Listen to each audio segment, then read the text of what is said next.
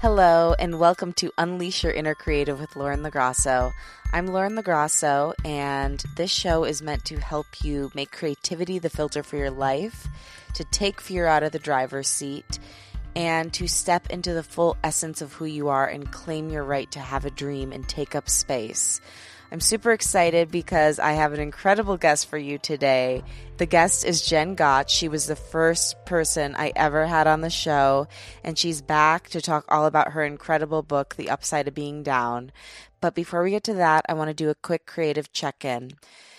If I'm speaking from the heart, I'm really exhausted. It's 3:30 in the morning on Tuesday, the day I'm supposed to release this podcast, and I will be releasing it.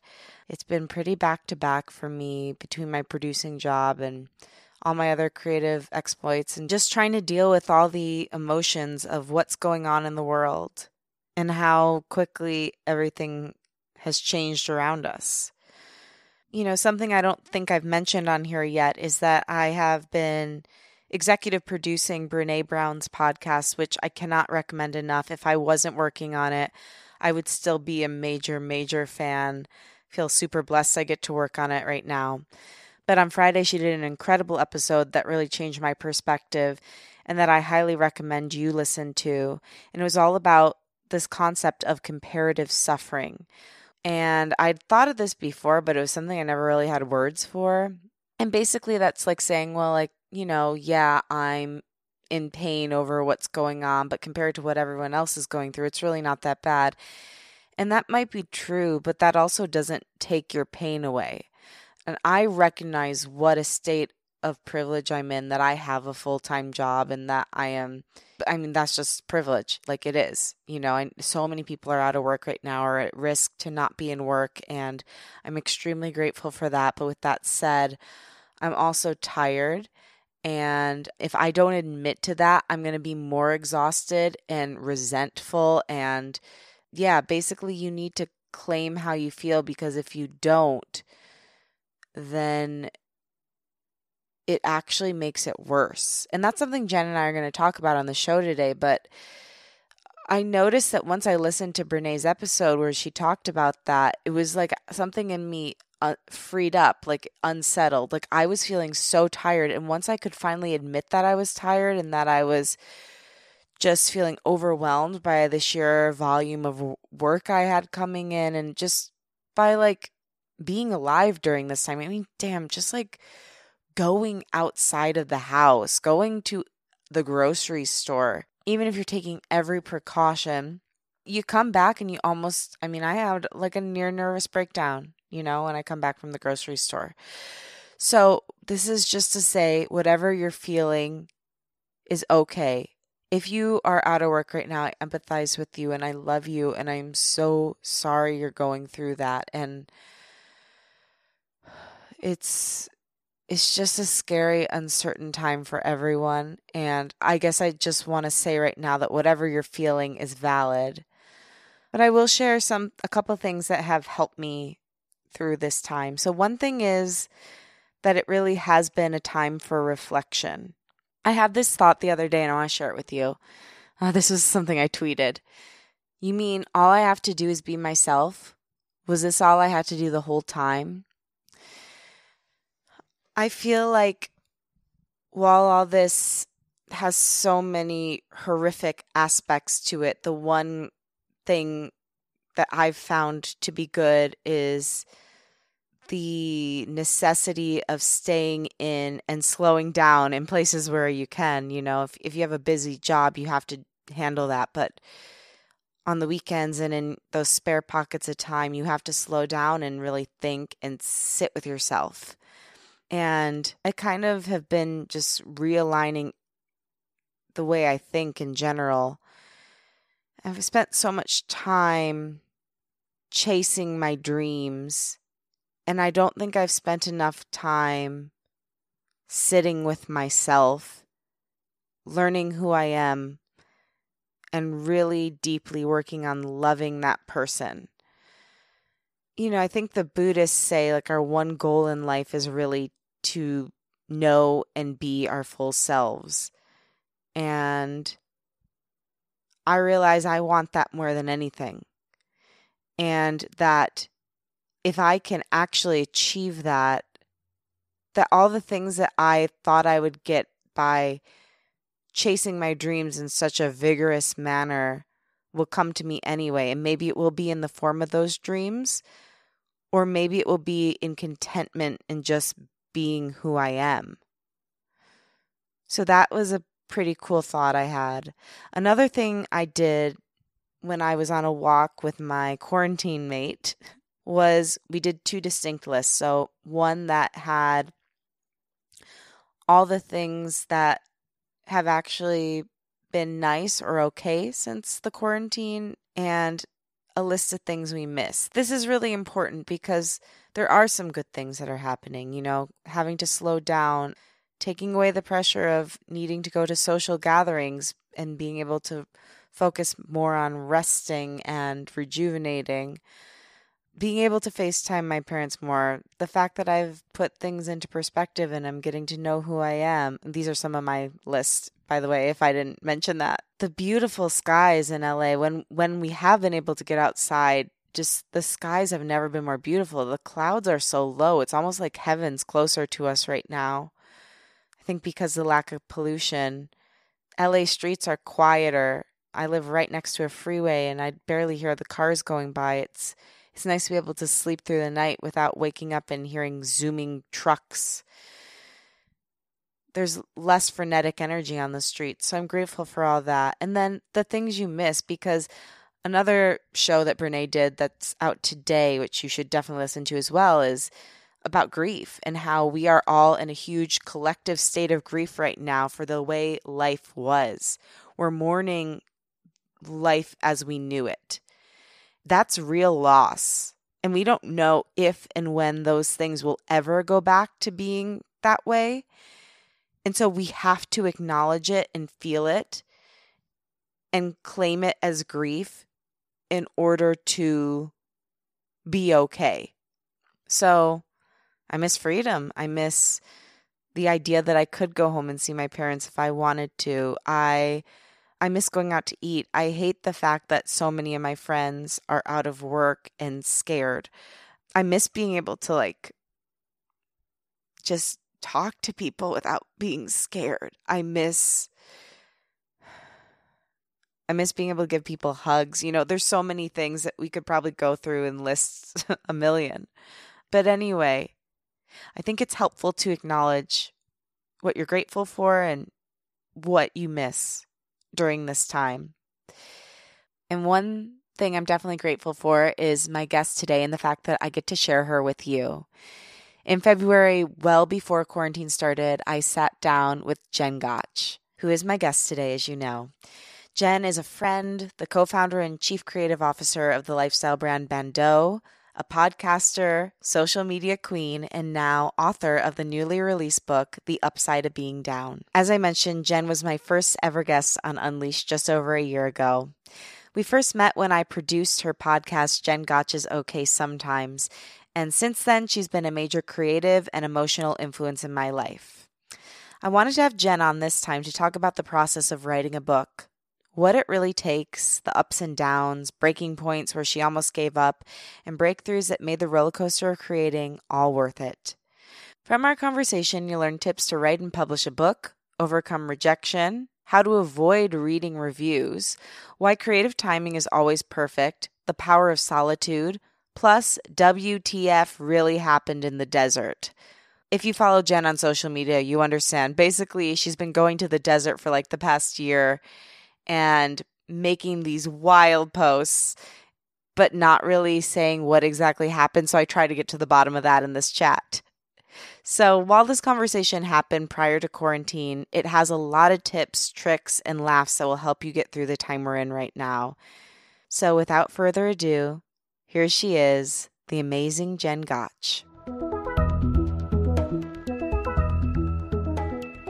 Jen, thank you for being a repeat guest on Unleash Your Inner Creative. My pleasure. Thank you for coming to my house twice. I love being here. I was like, when you went to pee and I was sitting here, I thought, this is a nice way to do a podcast. It truly is. Just chill. In your home office. Yes. with all of the ambiance that comes along with that. We've got a dog. We've got a cat. Yeah. Sometimes Got a running neighbors, toilet. Leaf blower, potentially. I love it. Mailman. The mailman has not been here today, so I can almost Maybe he'll want to join us. guarantee that he's going to come to the door while we're recording, and then Phil is going to absolutely lose his shit. Good. Well, we So. can talk about how he creatively delivers mail, what he does to keep his day going. Does he talk to himself or does he listen to podcasts? There's a lot. It's a rich conversation. The mailman came last night very late, and he had a headlight on. And I just saw this light coming. I was sitting at the front dining room table, and I could see this light coming up the walkway. And then I was like, oh, it makes sense. He needs to see what he's doing in the dark. Yeah. You know what? And I'll give something to him. LA streets are not well lit. No. So Especially my street. sometimes you need a miner's hat in order to deliver the mail. Yeah. A God mailer's bless him. hat. Yeah. So I want to talk about your book. Okay. The last time you were on the podcast, you were just in the midst of it. Oh, It I was the wondering. beginning stages. Oh. Yeah, you were taking time off from work and delving in. I don't know if you'd done the desert yet. No, the desert was definitely more towards the end. Okay, cool. So probably not. Okay. So there's a lot to break down here, but one thing that I loved and that you noted right in the beginning of the book was how ever since you were little, you wanted to be a writer. Mm-hmm. So how did it feel when you first got the call to be a writer officially? It's interesting because I was looking back and my editor actually started emailing me, I think it was 5 years ago. So it really took a long time. I feel like at first there would be inquiries like that.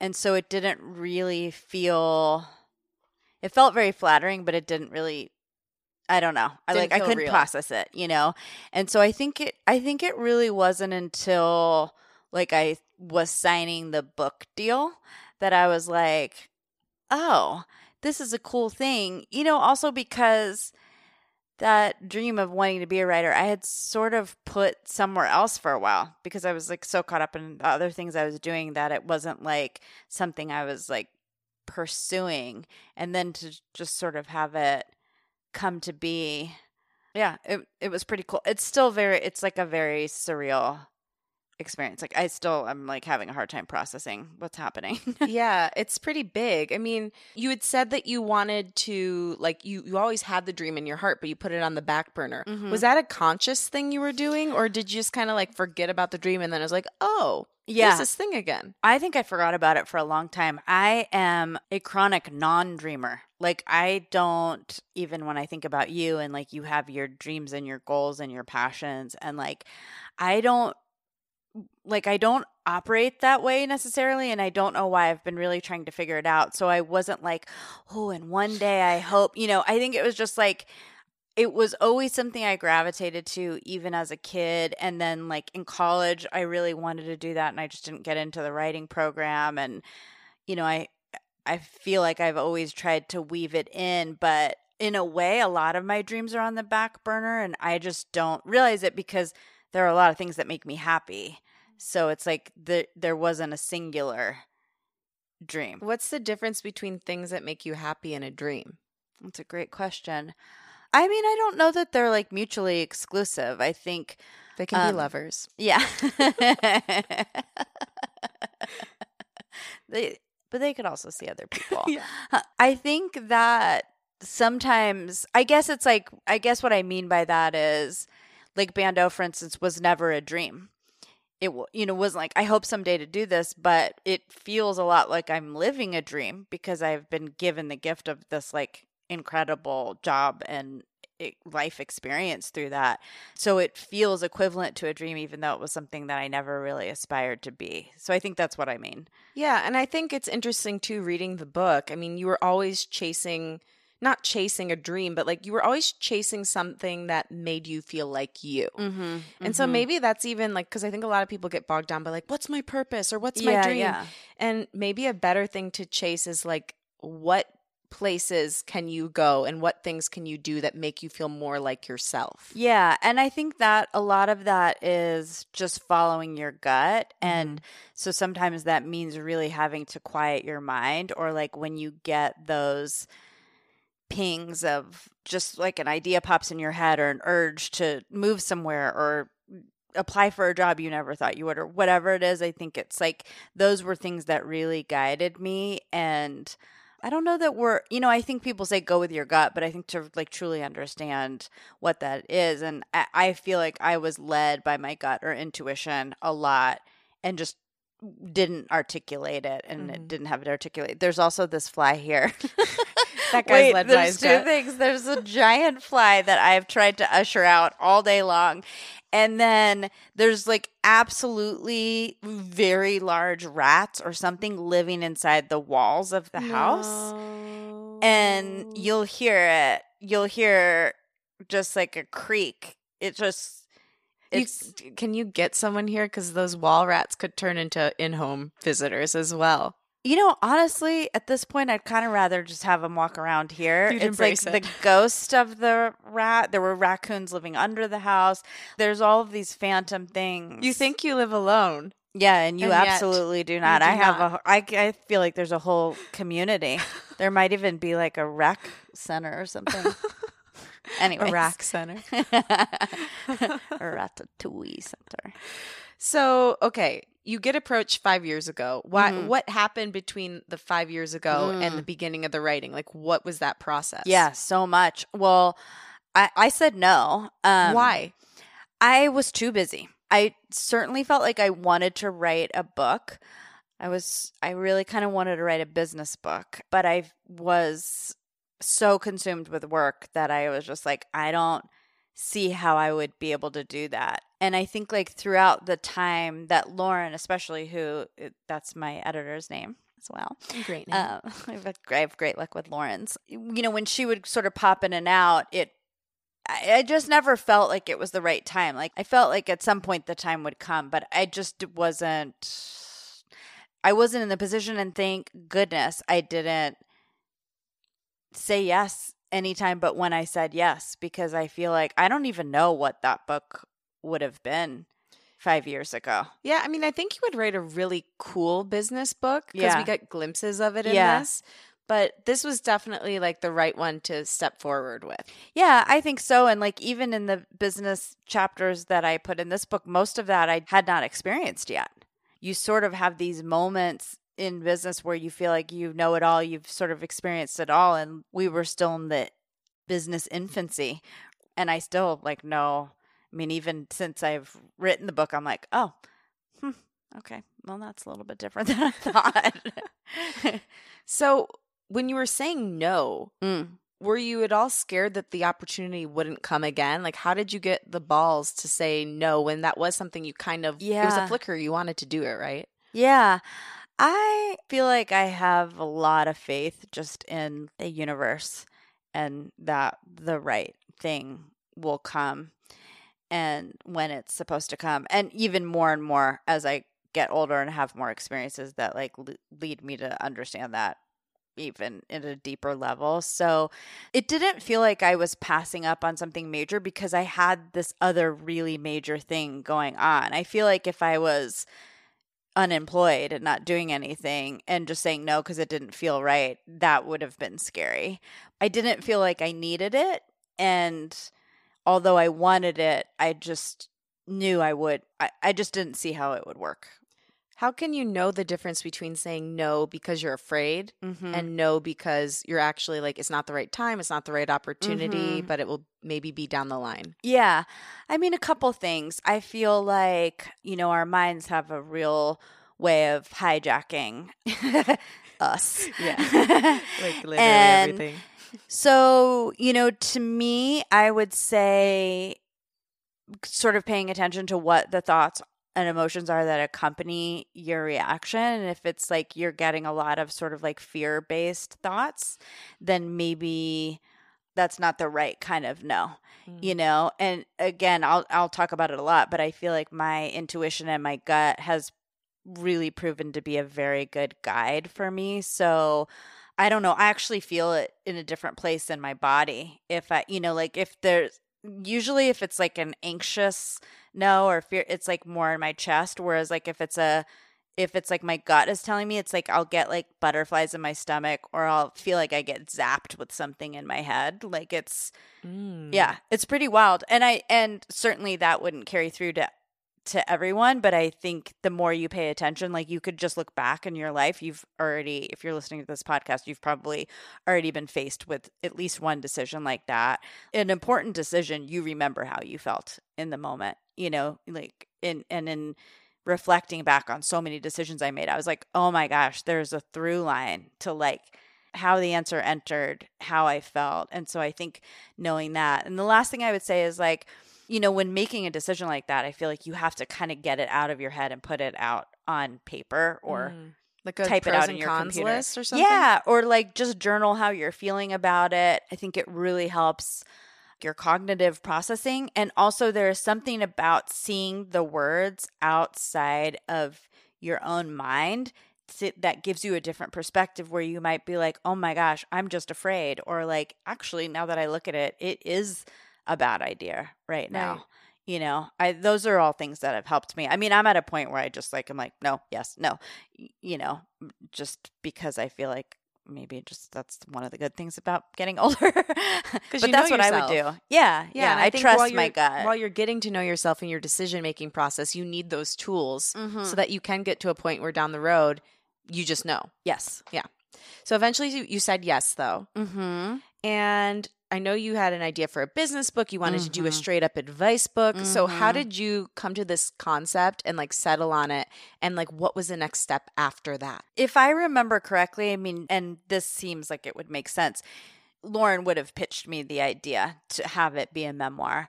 I don't think that I saw myself as a person that should have a memoir. So I don't think my brain went there. Plus, most of the things I read are quite didactic. So you're into self-help books. Yeah. You love them. Yeah. And like I will read a memoir, but normally I just like prefer like more of a school book format where I'm like highlighting. And so I think I just didn't necessarily go there in my mind, but I feel like she pitched me the idea and maybe gave me some like jumping off points of the types of subject matter she thought I could cover. And then basically it's up to me, and I worked with my agent to like sort of put together like a summary of what the book would be about and like a suggested outline. Like basically like these would be the chapters and this is what they would be about, which is essentially, from what I understand, like what you would be doing if you were pitching a book out. Like you would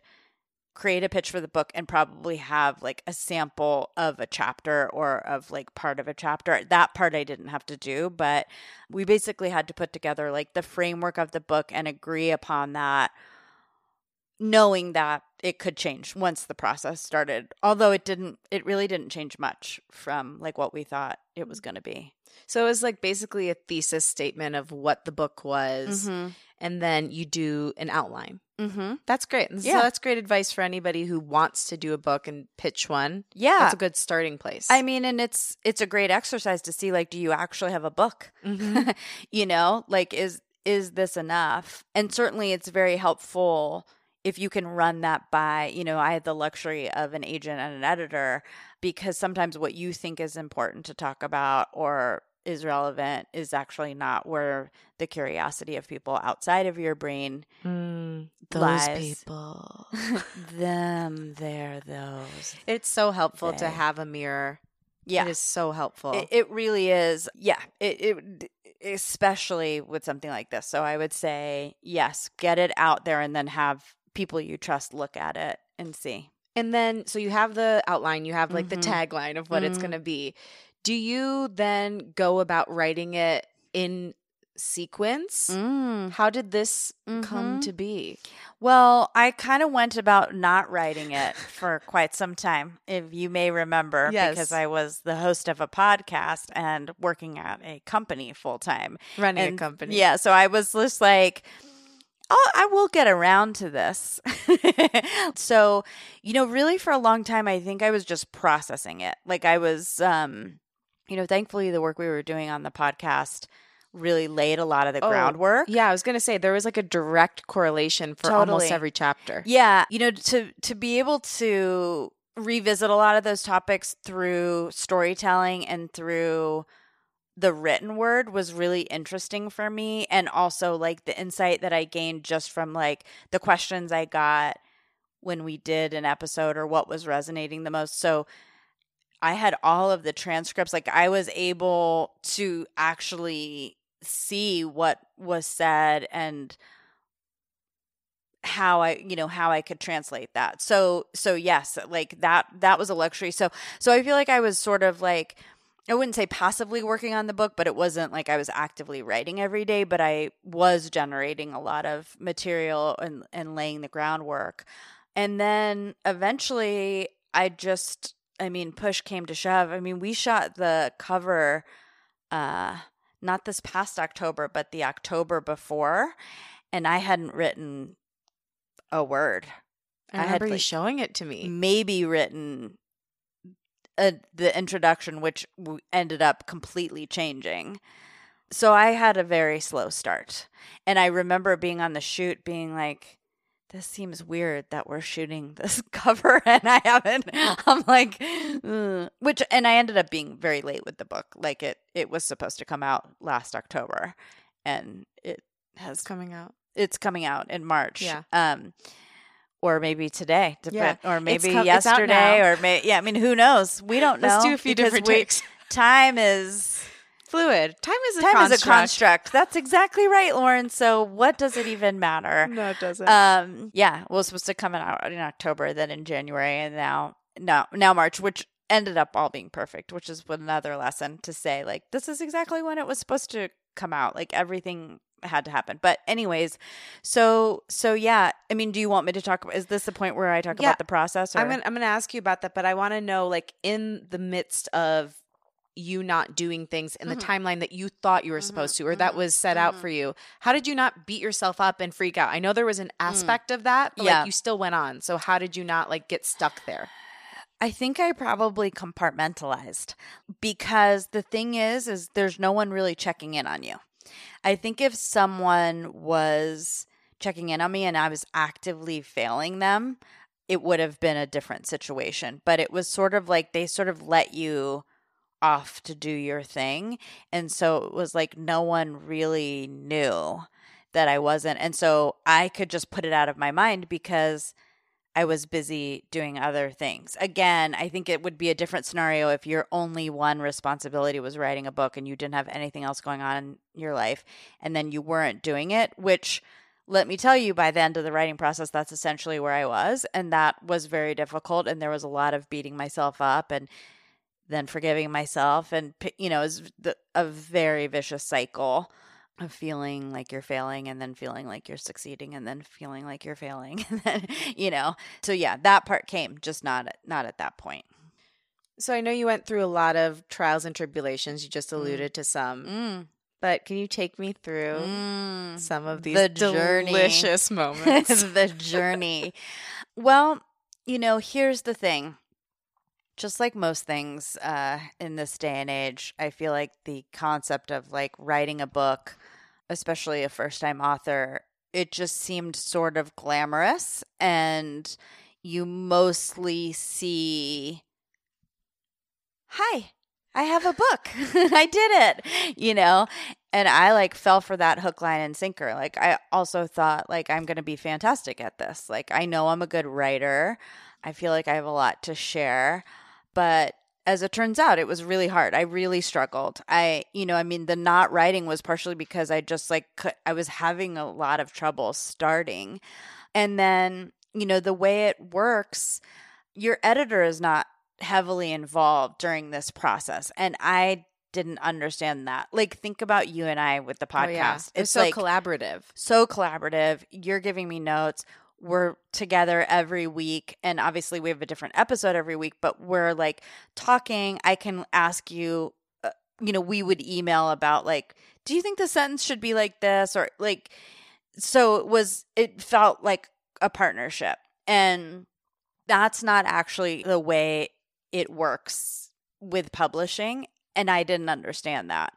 So I felt very alone because I'm like, who am I talking to? I'm stuck and I'm scared and I have questions. And it wasn't like I had a weekly touch base, you And know? could you create that, or was it just like not on the table? Well, so not really on the table with my editor for a couple reasons. One, because that's not really the way it goes. Like they're once you have a first draft, they're very involved, but until then, not so much. Also, she was on maternity leave for a big part of that process. How dare she? Too. So I forgive you, Lauren, in case you're listening. Honestly.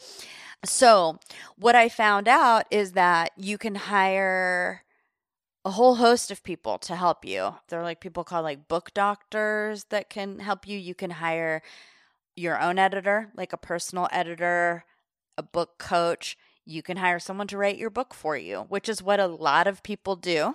A lot. And they don't always talk about it. I remember when we were doing this shoot for the cover, my friend, who was a photographer and was helping out on the shoot, she was like, "So who's writing your book?" And I was like, "What do you mean?" And she's like, "Who's writing your book?" And I'm like, I'm writing my book. And she's like, "Oh, I just know that like a lot of people don't write their books." And I was like, I mean, this is my dream. I'm writing it, whatever, So, and I also anticipated needing zero help. So I eventually decided that I was going to need to hire help because I'm like a toddler, right? I needed like accountability. Like I was almost going to pay someone to babysit me. To like literally watch you. I get that. And check in with me and like every week, let me look at what you're doing. Let me give you feedback. Like I realized the only way, like writing into a vacuum for 6 months I was not going to succeed. And I also realized like, I don't actually know how to do it. I felt like it was going to be just like instinctive for me how to write a book. Because I can talk, I can tell stories, You can write. I can write, but doing it in a book form is like completely different thing. And it just turned out I needed a lot of help. So I hired someone who was great and really helped me. I mean, within one conversation, the words just started pouring out. So she and I worked together for quite some time. And she was a coach. She was an editor, essentially. So a lot of times like editors that are at big publishing companies will end up going freelance and they will do things like this. And so essentially she was brought on to help me get the first draft. And then that was it. But we were just trucking away. I was like writing so much so fast, just having the time of my life. I was like, I am good at this. And then when we got about 6 chapters done, we sent it in for Lauren to look at. And she did not love them at all. Oh gosh. And I'm playing it cool right now. It was not great. And I was completely shocked. I just was like dumbfounded. I honestly could not believe it because I felt like I was doing such a good job. And I haven't really had to deal with like creative failure in a long time. Like I'm in creatively quite a cushy job because it's basically built around my strengths and like the brand echoes my sentiments. It's like I know what I'm doing there. So I forgot what it felt like. Also, like I'm in a position where most people just wouldn't tell me that I'm doing a bad job, even if I am doing a bad job. They're like, we'll just let her do that. And Yeah. How did you recover from that? And was it like specific criticism where you could take it and do something with it? Or was it just a generalized wash? It was a little bit of both. And we had some very candid conversations with each other about like what this meant and the best way for me to receive feedback and like my need for constructive criticism and direction because just not liking it was hard. And she and I have talked about it. I mean, it ended up being like one of the best things that's ever happened to me and was certainly a gift for the book and for the reader. Because when I go back and read those chapters, I'm like, well, she wasn't wrong. But I was very angry. And so just in life, what's happening at her? I was angry that I received the information in the way I did. I was angry because I was embarrassed. I was angry because I was frustrated because then I was like, well, if this isn't it, I don't know how to do it. So I was scared. And, there's like a very rebellious teenager in me that's sort of like, well, then fuck off. I won't do it. Yeah. I literally was like, I'm worried that we might have like awoken the beast, and we did. And 13-year-old me kind of came out and was like, so you know what I'm going to do? Sit on my hands and not write. And it wasn't even present day Jen wanted to write, but this other part, whether it be like my mind, my ego, whatever, was just like shut down for like 6 weeks. How did you talk her back on? Here comes the desert. So here comes the desert. In and amongst this, Lauren and Monica, my agent, we were having conversations like, how do we get on track, and like, what would I need? And, and at some point Lauren said, here's my advice to you. You need to go away somewhere. Like, you need to take a break from Bando. Like, the thought that you're going to be able to do all of this at once, like, you're not. Like, you need to almost sort of seclude yourself and just get in a zone and work from that place instead of 4 days a week writing, 3 days a week working at Bando. That's when I decided to go out to the desert and experience solitude. And get some clarity. And what I realized in that process is the original editor that I was working with, I think that feedback hit her really hard too, because she felt like it was great. And so I think what I realized in maybe the first week out there was like, I was going to need a different kind of help at this point. Like, I was going to need to be like someone really sort of steering the ship for me in a way that I'm used to doing for myself. Mm-hmm. And so after like some very open discussions, we decided that I was going to hire somebody else because she just felt like she probably wasn't the right person for that. Like the editor you had hired. Yeah. Mm-hmm. And it was like, it wasn't like an angry thing. I was like, I really like you. I mean, by that point, we had spent so much time talking on the phone and she knew so much about me. And like, I had really had a lot of trust in her. But like what I came to realize, which was a hard thing for me because I don't like having conversations like that. But, she's a grown up. So I was like, I'm going to put the ball in her court and just say, this is what I'm going to need moving forward. And if you think you can do it, you are my first choice. And if you don't think you can do it, that is okay too. That is great advice for when you're at a crossroads with someone. Yeah. Especially if it is something where you're hiring somebody else. Yeah. Put it back on them. Yeah. Because then you're just being honest and then they can be honest back with you. Yeah. And I feel like I had trust and respect for her. And again, I just felt like she would be honest in return. And she was. And she was like, I've enjoyed this and I love this and I want to be a part of it. I just don't think that she has a life. I was going to need a much larger time commitment too. So then I ended up sort of leveling up to someone who has a lot of book experience. So Rachel Birchie, who, if you notice, it says like with Rachel Birchie, like on one of the, probably not on the cover, but like on one of the pages, so basically, she came in and just like got my shit straight in a way that was so remarkable because essentially I had written like over 100,000 words and maybe there needed to be 60,000. Wow. And I didn't know what to do with them. And my inexperience was really starting to show itself, and my ADD, like my brain and the way that it can get compromised, was also very front and center.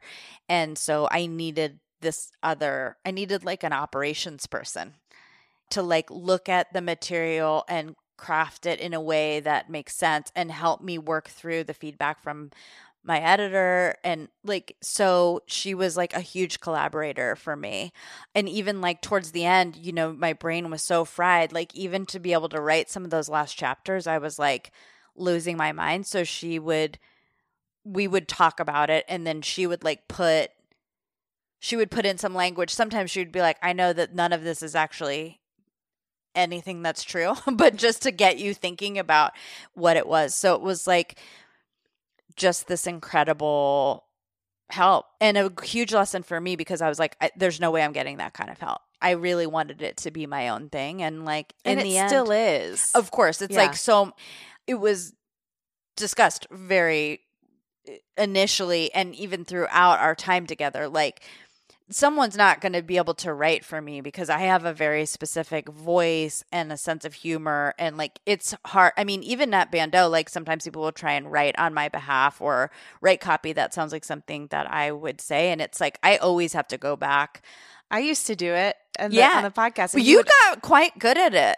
I mean, I loved reading this book because I could hear your voice. Yeah. And that's so important when anything is written for you, or if you're writing something, it has to be the signature JG. Yes. And I wanted that for the book. Like, I wanted the book to feel like myself and the reader were together.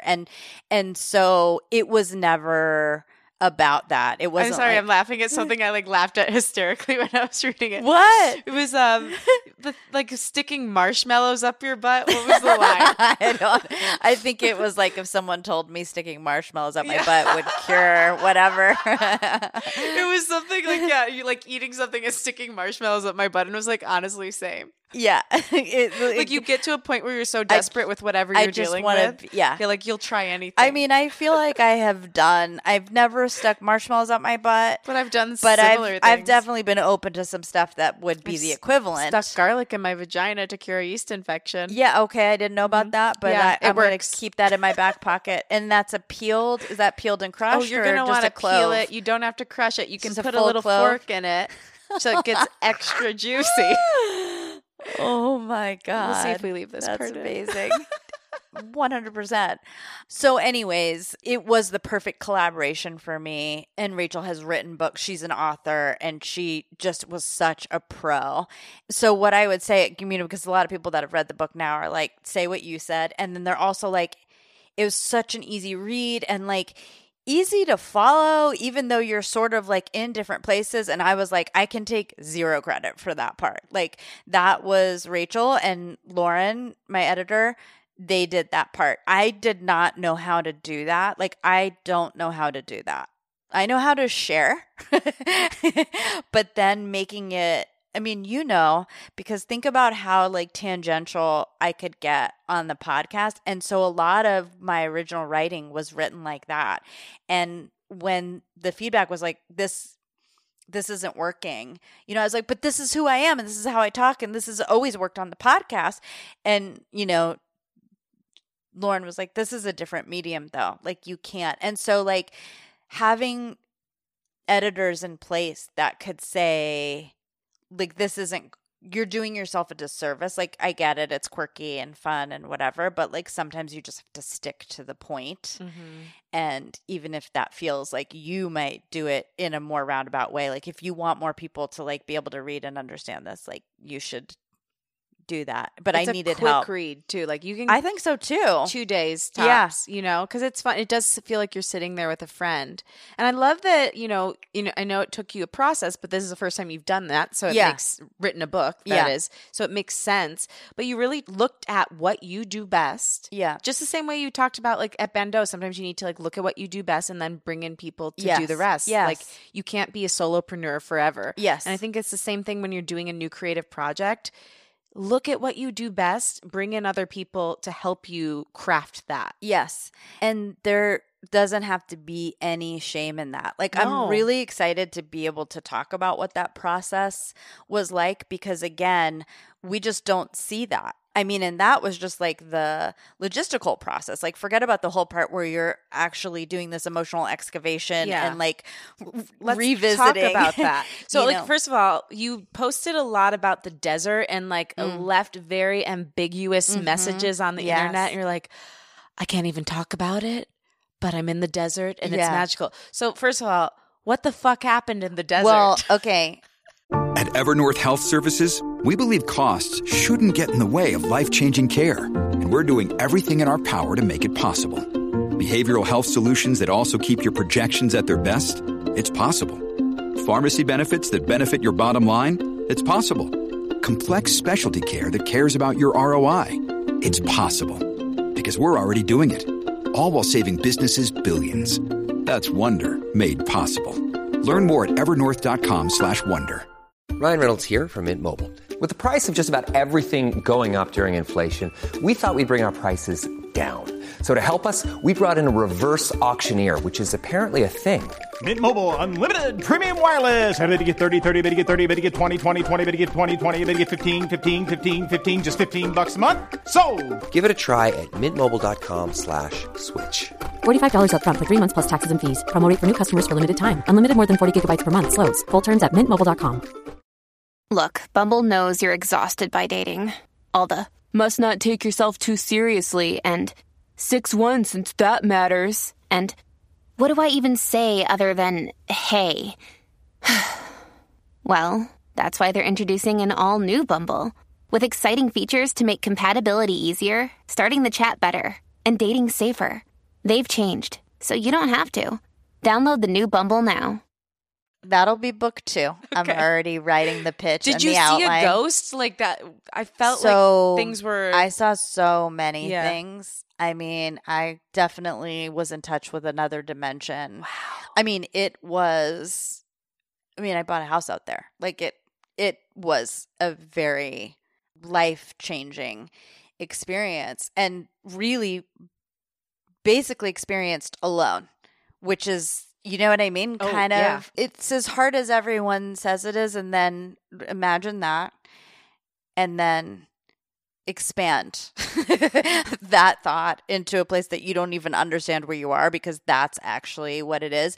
Because the other thing is, like, life doesn't stop during that time. Like, you still have all of your other stress and like relationships and friendships and work and parents, and I made the mistake of trying to buy a house while I was writing the book. You know, I mean, so it's just a very raw, vulnerable time for so many reasons. And then like add feeling like I'm failing and like having to ask for help in a way that I just was not comfortable doing and felt very ashamed of. Like, it was I was really losing my mind. I mean, it's amazing to me that I was able to do it. There were many times where I was like, I think I just have to like give the money back and just stop. Like, I felt like that a lot.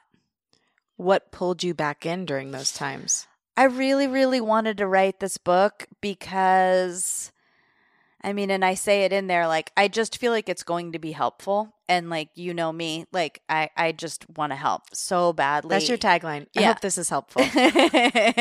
It's true. You know, I mean, the luxury of having that podcast and all the feedback that I received and like still receive. And it's just like, I know that, like, I feel like I was given a gift of like not being afraid or ashamed to share the things that I do.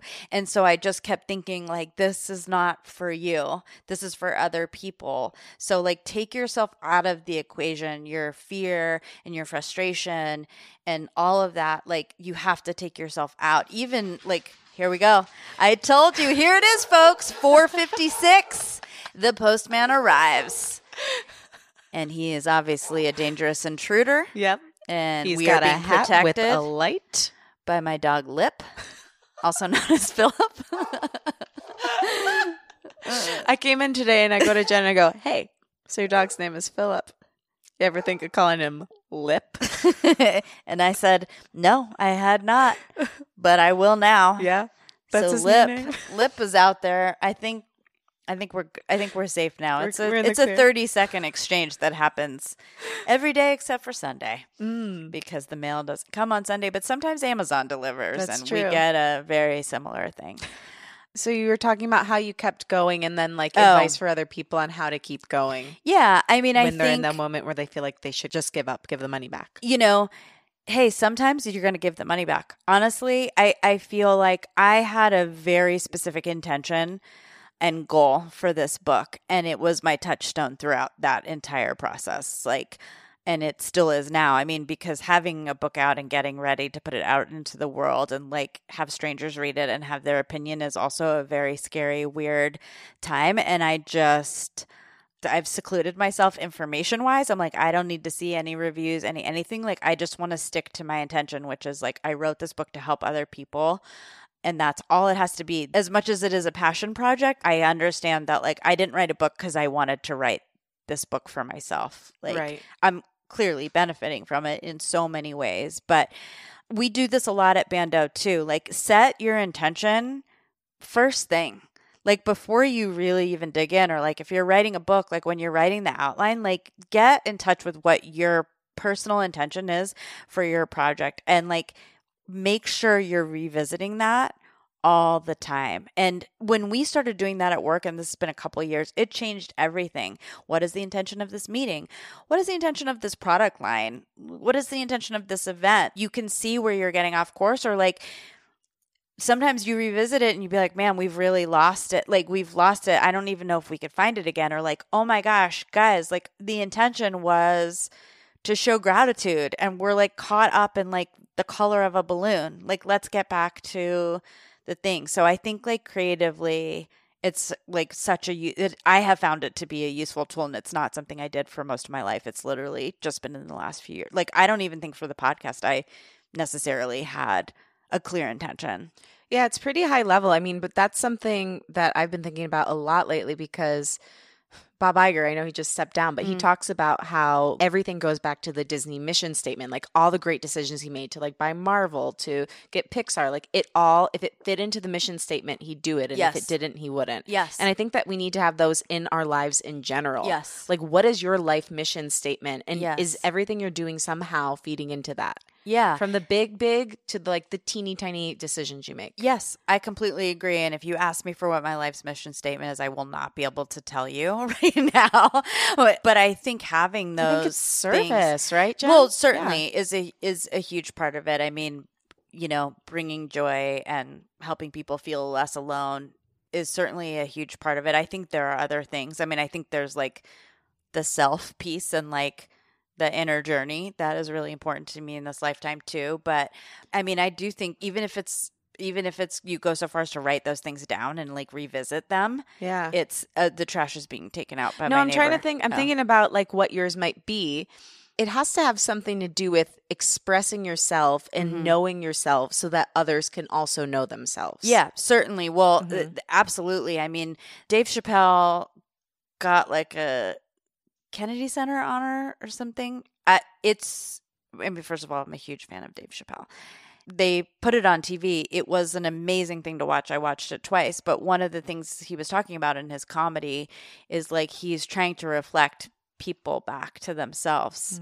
And I was like, oh my gosh, that's what I'm trying to do. I didn't know that initially, but the more you hear people say like, oh, I see myself in you, or like, oh, I understand something because I saw you do it and it made me think of me. And so I think that's why my goal is always relatability, like to be the most me, because as it turns out, a lot of people identify with that. And I think it's just like it is an easier mirror to look into, right? Than like a mirror that's like maybe a skinny mirror or Right. you know what I mean? Like I think so. Yes, certainly. Like that's a huge part of. Thank you for that, Lauren. Yeah. That is a huge part of what I want to do. No, I mean, that's a big part of how knowing you has helped me. How are you cultivating the self-control to not look at reviews? I have no desire. Really? I said it's funny because like very early, you know, like when we actually sort of like launched the pre-sales in January, you know, they sent through an email with like numbers and goals, and I was like, oh, hey, you know what? I think maybe take me off these emails. And I like removed myself from all book meetings because Bando is heavily involved in the book stuff. And I said, like, I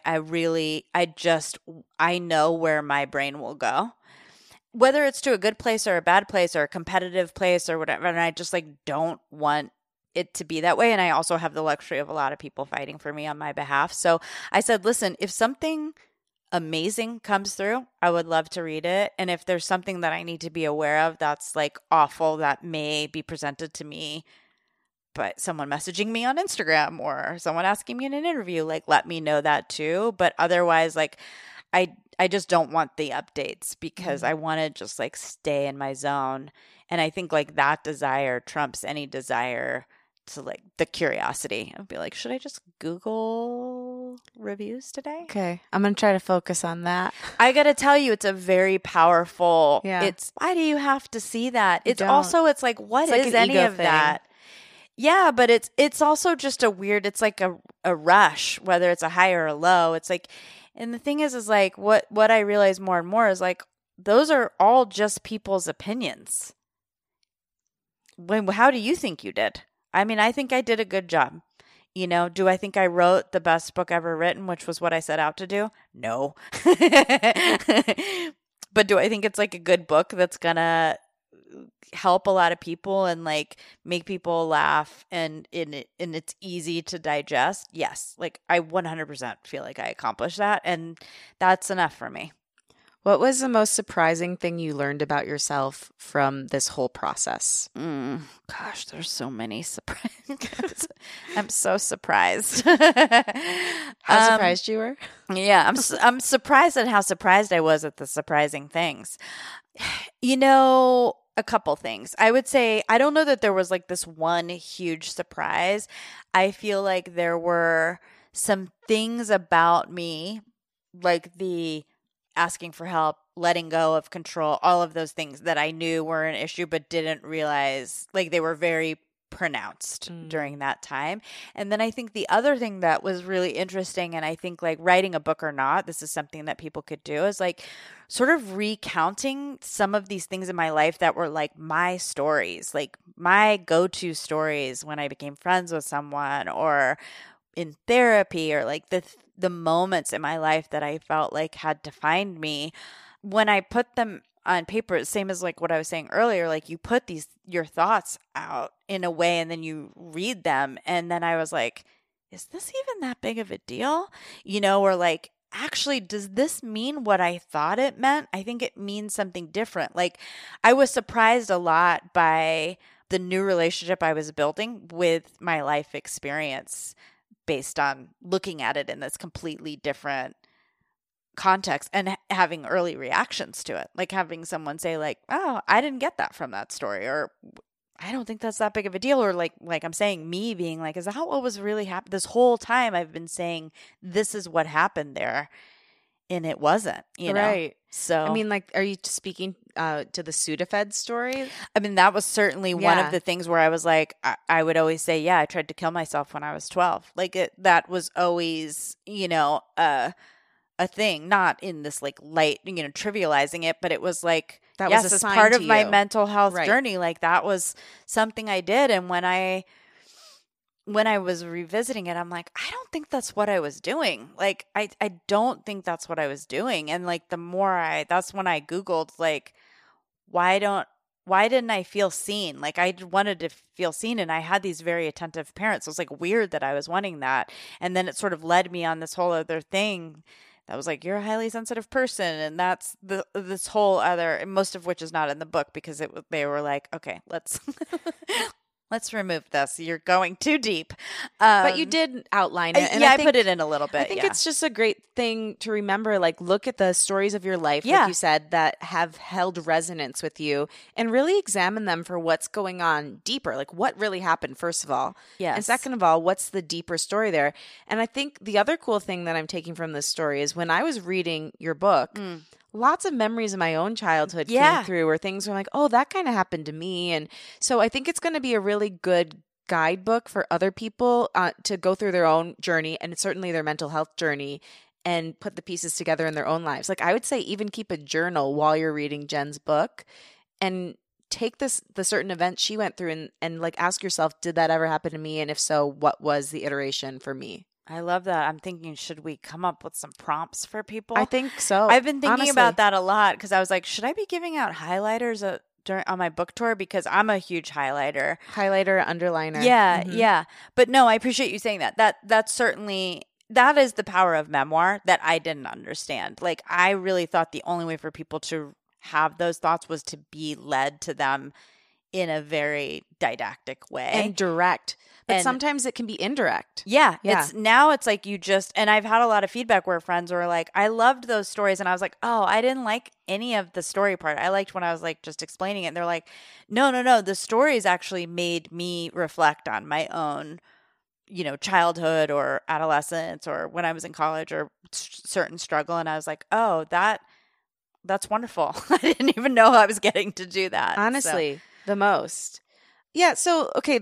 Like your mom was a big part of this. And obviously you've talked about her on the podcast. She's made an appearance now on your Instagram dancing. I know. It was a very wild moment. Can I tell you, that Please. was post reading the book.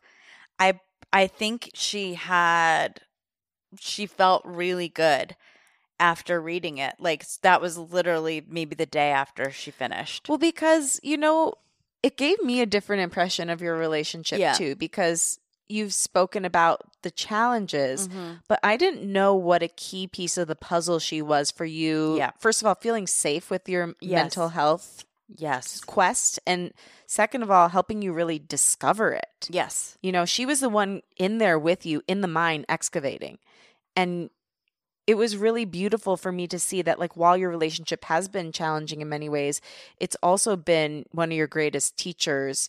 Oh, and huge I love that influence. quote you put in there where you said, it's the most complex relationship I've ever been in and probably the most complex one I'll ever be in. Yes. And I think 100%. true with a lot of us with our moms, but like yours is even deeper. It's and it remains as such. Like every time I think I've figured it out, we're in a very complex period right now. right. But yes, she was a huge, huge influence in many, many aspects of my life. There just wasn't the same type of consistency maybe that I get with my dad. It's like very what you see is what you get with him. Whereas, my mom and I were like in the weeds and like fighting and loving and all of this stuff. So, the other thing is like, certainly when I first set out to like tell some of those stories, there was more dragging through the mud than what actually got in the book. But when I started reading that, I'm like, it doesn't matter. My mom was never trying to hurt me,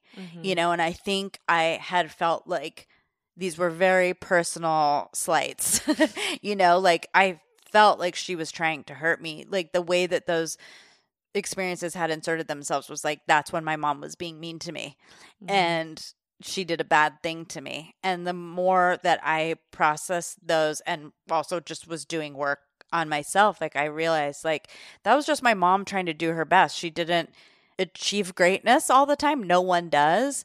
But like, I don't have to like rehash that for the world to be like, yeah, my mom fucked up sometimes. Like it's to me, it doesn't matter. It actually takes away from like what I'm doing. And it just like, I don't know, it just felt like it would be a disservice. So like, I told her the stories that I was going to tell and we've had a lot of conversations about it. So it was like, I didn't take the whole stories out. I just was like, I could see that my anger was coming through in the writing and I really didn't feel like it was necessary. I mean, the way you did it, it was just factual. It wasn't super angry. It was like emotional as it should be, but it was just the facts versus like, I'm going to get her with this one. Yeah. you Or know? my perspective, and like, and I think at times I try and reflect on how she may have been feeling. But, I mean, when you write a book, unless you've like specifically asked someone, which in some cases I did, I mean, you're basically giving your side of every story. And so in doing so, I tried to constantly remind myself and the reader that there are other sides to all of these stories. This was the way I experienced them.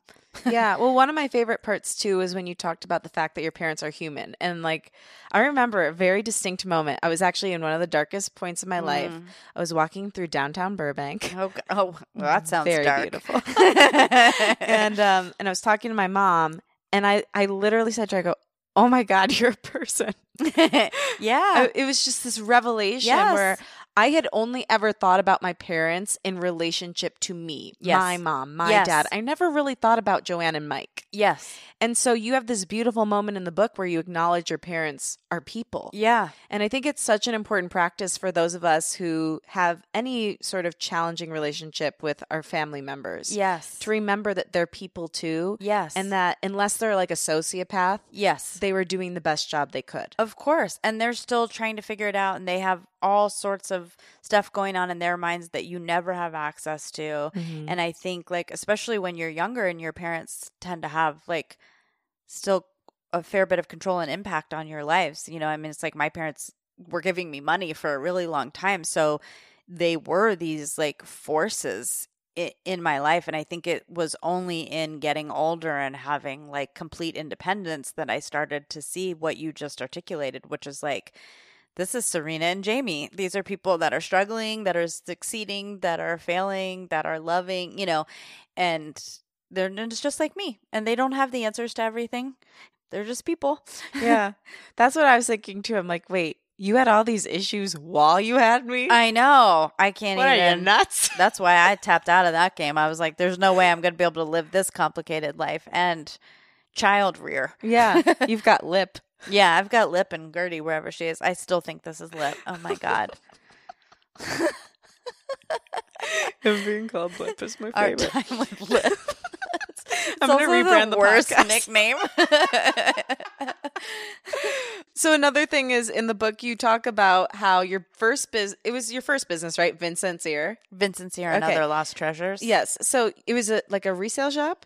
Yeah, it was basically like, yes, I like found things at thrift stores and either resold them or painted them and sold them. Like I had a space in an antique mall. Yeah, so I found this to be particularly profound because you say Vincent's Ear turned out to be the groundwork for future businesses.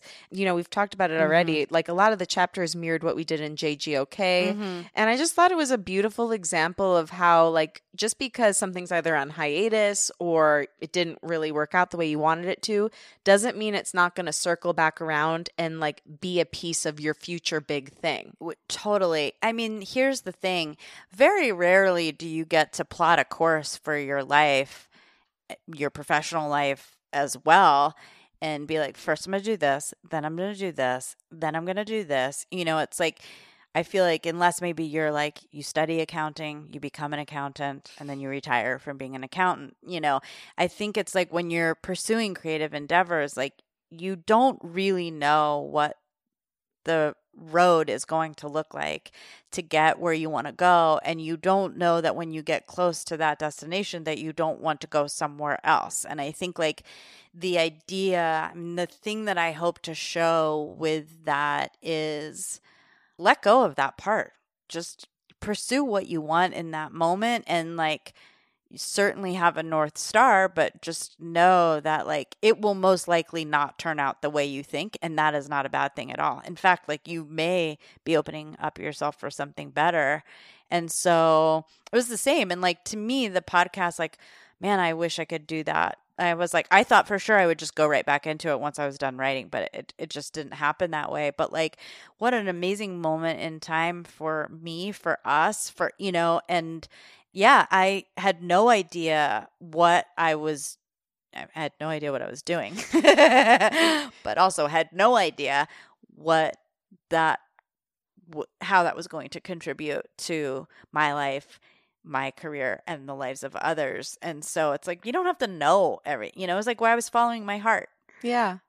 Yeah, that's, I mean, the through line for so much of what you've done. Like what we started out saying, like, it's not like you had this big dream. You followed what made you feel like yourself, what made you feel happy, what sparked joy. Yeah. And just kept going. Yeah. Yeah. And that's a beautiful little tidbit there. Yeah. And it's important, I would say, like to then try not to be disheartened when it doesn't go. You know, I mean, there was a huge opportunity to be disheartened when I realized like I couldn't do that podcast anymore. But I was just like, you know what? No, I feel great. How did you stay in the great feeling? And, you know, I think I just recognized that essentially you have a choice. You can be disheartened or not be disheartened. That's like the choice. Mm-hmm. So I just chose to not be. To not be. That's a good one. But it's like, I mean, in its simplest form, like you actually, it's like you think you don't have a choice, but you do have a choice. So it's like you just frame your perspective around that. So I built my inner dialogue around that. I'm not going to be disheartened. I don't need to be. There's certainly times where something is inevitably incredibly disheartening. You know, tragedy is disheartening. But like this was not that. Right. So you talk a lot in the book about your breakup from Andrew, your ex-husband, and you were in solitude a lot while you were writing the book. And I think, I don't know if you know this, but I actually just recently went through a breakup. You know, it's funny because I was wondering just in looking at Instagram, and I didn't want to ask you because I didn't want to upset you, but I was like, I wonder if there has been a breakup. There has been a breakup. Okay. Yeah, we broke up in October. Okay. But it was really enlightening for me to read those chapters because I definitely reflected a lot of the things that you were talking about. But I think just in general, like as creatives, we're alone a lot. So whether you're single or you're alone because you're in solitude creating something, it's difficult. And I found a lot of difficulty in like being alone and being able to just sit with that. Yeah. What would be your advice for me and other people who are having difficulty with the solitude on how to best use it, like both emotionally and creatively? Okay. Part of the reason why I'm not the best equipped person to answer this, although I'm going to, is I love being alone. You know, and I think like we talk about being alone, but like being a human is a very singular experience. So I was alone in my marriage a lot. Not because of anything that Andrew did, but like when you're going into the depths that you go to, especially as a creative, you sort of are alone. So I guess maybe in saying that, it's like you've been alone before. You know, you're alone a lot. It didn't look the way it looks now. Like think about how many times you've been sitting with someone and felt alone, you know, or walking down the street and feel alone. So I think, you know, being alone and being lonely don't have to go together. And what I would say is in and amongst the like fear and boredom and, you know, everything else that comes with being alone. Will I ever be loved again? Yes. And remember when I had skin hunger? Yeah. I did learn now. There is a way, I'll show you when we're done. Like if you can wrap your hand that it doesn't feel like like if I'm laying in bed, sometimes I'll lay on the back of my hand and then have that hand like mess with my hair, like caress. It's so weird, but someone told me about this and I was like, oh my God, it actually does feel like you're receiving instead of like patting yourself. It's very strange. But anyways, it's so weird that I was like, I'm never doing that. And then one night I was like, I'm just going to try it. I'm like, it's not something I do all the time, but I'm like, that actually does send a different signal to my brain. Like it doesn't feel like it's my hand. But back to the subject, you know, you get to learn stuff like that. There's such an opportunity to learn about yourself in the deepest way possible that absolutely cannot be achieved without some sort of emotional or physical solitude. Like that's why my editor told me to do that. That's why I feel so like I need that time alone. That's why I bought a house in the desert, because I understand the value in it. And I think just like everything else I've said, like if you can change your perspective and not have it be a negative thing, then you can start to explore it as like, how can I use this to my advantage? I mean, sitting and watching a movie alone helps you. I mean, you're not thinking if the other person is liking it. You don't have to listen to them crunch on popcorn or whatever they're going to do. And you can cry and you can think about how it relates to you or have an epiphany and write in your journal. I don't know. Like, I just think there's like so much benefit to it that maybe the advice I would say is like, why don't you just try framing it as a gift, you know, the gift of being alone. Right. And there was a lot in your book too about being present with whatever you're feeling, whether it's like suffering or joy or like creative light, whatever it is, being present with it. And I think the times when I felt worse are when I'm trying to escape the reality that I'm currently experiencing Yes. instead of experiencing it. I mean, how lucky are you to know that? You know, I Yeah. mean, that's a huge thing. I think any sort of resistance, escape, you know, when you feel yourself doing that, that's the time you have to pay attention, because there is, as someone who has escaped and resisted for such a huge part of my life that I try not to do that anymore. Man, I just put off the inevitable time and time again. Like, you're not getting around it. Yeah. You're just not. So like, go through. I mean, I liken the whole process of the book and like everything I was experiencing during that time, like walking through a tunnel of fire and then getting to the other end of it and just seeing another tunnel of fire ahead of me. And by the third one, being like, I'm just going to run through this tunnel. Fuck it. I'm going to run through the tunnel, Jen. Yeah, good. I want you to. Don't You're get the burned. best. Okay, well, there was another thing that you talked about in the book that I felt was like particularly poignant, and it was when you put out the mental health necklaces. So the anxiety, depression, like they're beautiful gold necklaces that would say certain mental health things. And there was some really angry backlash from it. So can you go through a little bit of how you dealt with, like how you took that in first and then like how you recovered from that? Yeah, sure. Well, listen, you know, that was another thing that was just an idea that I had that just sort of came to me, and I could not be deterred. And my intention in doing that was really simple and pure. You know, it was like, I want people to have something for themselves if they want to name their illness, if they want to be able to open up conversations. Like, I was doing it because I felt like this is something that people could use based on the things I had seen through like the podcast or my own. I mean, the podcast had kind of just started, but like so much of what I was sharing on social media, like I think gave me insight into like something that could help and just help the greater, you know, the nation and beyond in like, how are we going to start talking about those things? So I felt very solid in the whys and still do.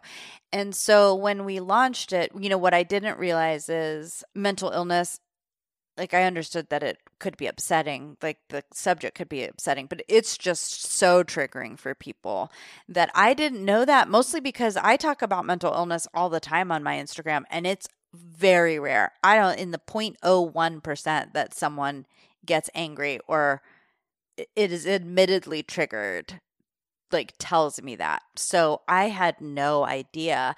And so, you know, putting that through the lens of Bando, this like incredibly joyful company, and putting it out on Instagram and without thinking that people don't really read captions, they just saw a necklace that said anxiety and from a company and just assumed like these are being sold for profit and we're glamorizing mental illness now, and they had no idea who I was or that these were all words that were tied to my story. And so that's just a precursor to me actually answering your question, which is, so then there was sort of this flood of energy around it, pretty much 50-50 split. Like there were a lot of people that, I mean, the necklaces sold out in an hour, like it resonated, but there were a lot of people that were very angry for all of those reasons. And so like, yeah, like immediately I was like defensive, not necessarily publicly, but I was like, God, don't get it. This is, you know, like wanting to fight. And then I realized like, hey, we're on to something here. Like it's probably in my best interest and our best interest to like sort of quiet ourselves and like, let's take inventory of this feedback and like, where can we help? You know, where can we bridge the gap on the communication? And then let's check in with ourselves. Do we all feel comfortable with what we're doing? Do we feel like it's sound logic and like the purpose makes sense? And it really did. Like we wanted a philanthropic effort. We found one that made sense, that was very tied to me. We were doing it in the most respectful way. And you know what? Even in all of the clarifying, still very misunderstood by a lot of people. And, you know, I inquired specifically with people that had messaged me just to gain an understanding. And like, I totally got it. And at the end of the day, I was like, okay, this is something that I'm not going to get 100% buy-in from people, and that's okay. Like, I feel super comfortable with it. And so I think just processing it in that way. And also, I think this is just like generally a very good thing for people, especially creatives, those of us that are putting our work out there all the time, to know that like a lot of times that sort of like criticism and just like dark matter being thrown at you is just someone's pain. It actually has nothing to do with your song or your necklace or your book. That's a reflection of their own pain. There's zero you could do to fix it. And I think me being able to like release ownership of making everyone happy, because there are some people that you will never be able to make happy, like really helped me understand that it's like so few of those things are actually about us, even if they have our name attached to it. You know, Yeah. It's almost never. it really is almost never. I mean, outside of you like doing something specific to a person and you did something wrong or hurtful, like outside of that, everyone's having their experience through their own lens. And, you know, same could be said for the people that love you and think you're great. It's like that has to do with them too, you know? Yeah. I don't know. It's an interesting thing. It was I'm so glad it happened the way it did. I mean, it helped our company a lot to grow into like more of who we are now. I mean, it was sort of exciting to like have controversy and feel like a healthy controversy, Right. You know? Yeah, and it was actually an opportunity for you also to go back to what we were talking about before, which was the intention. Yeah.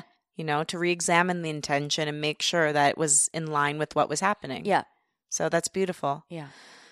So Jen, you're getting What? close to releasing this beautiful work of art. It is. If you could go back to the Jen that started this and like stand in the same room as her. That started this book or this life? This book. Okay. I was like, how far? Which room are we going If we could into? go back to when the sperm hit the egg. No, I'm kidding. We can ask my parents about that. Yeah, let's call them. I'm sure they would give us a play-by-play. So what would you say to that Jen? Mm. What advice would you give to her and why? You know, that sort of question is always funny to me because knowing myself and that Jen and this Jen, I would scoff at the advice. Yeah, that's true. 100% be like, yeah, you have no idea what you're talking about. You know, I'm the same person that asked my agent, like, what's the fastest anyone's ever written a book? I want to beat that timeline. And then I was very slow.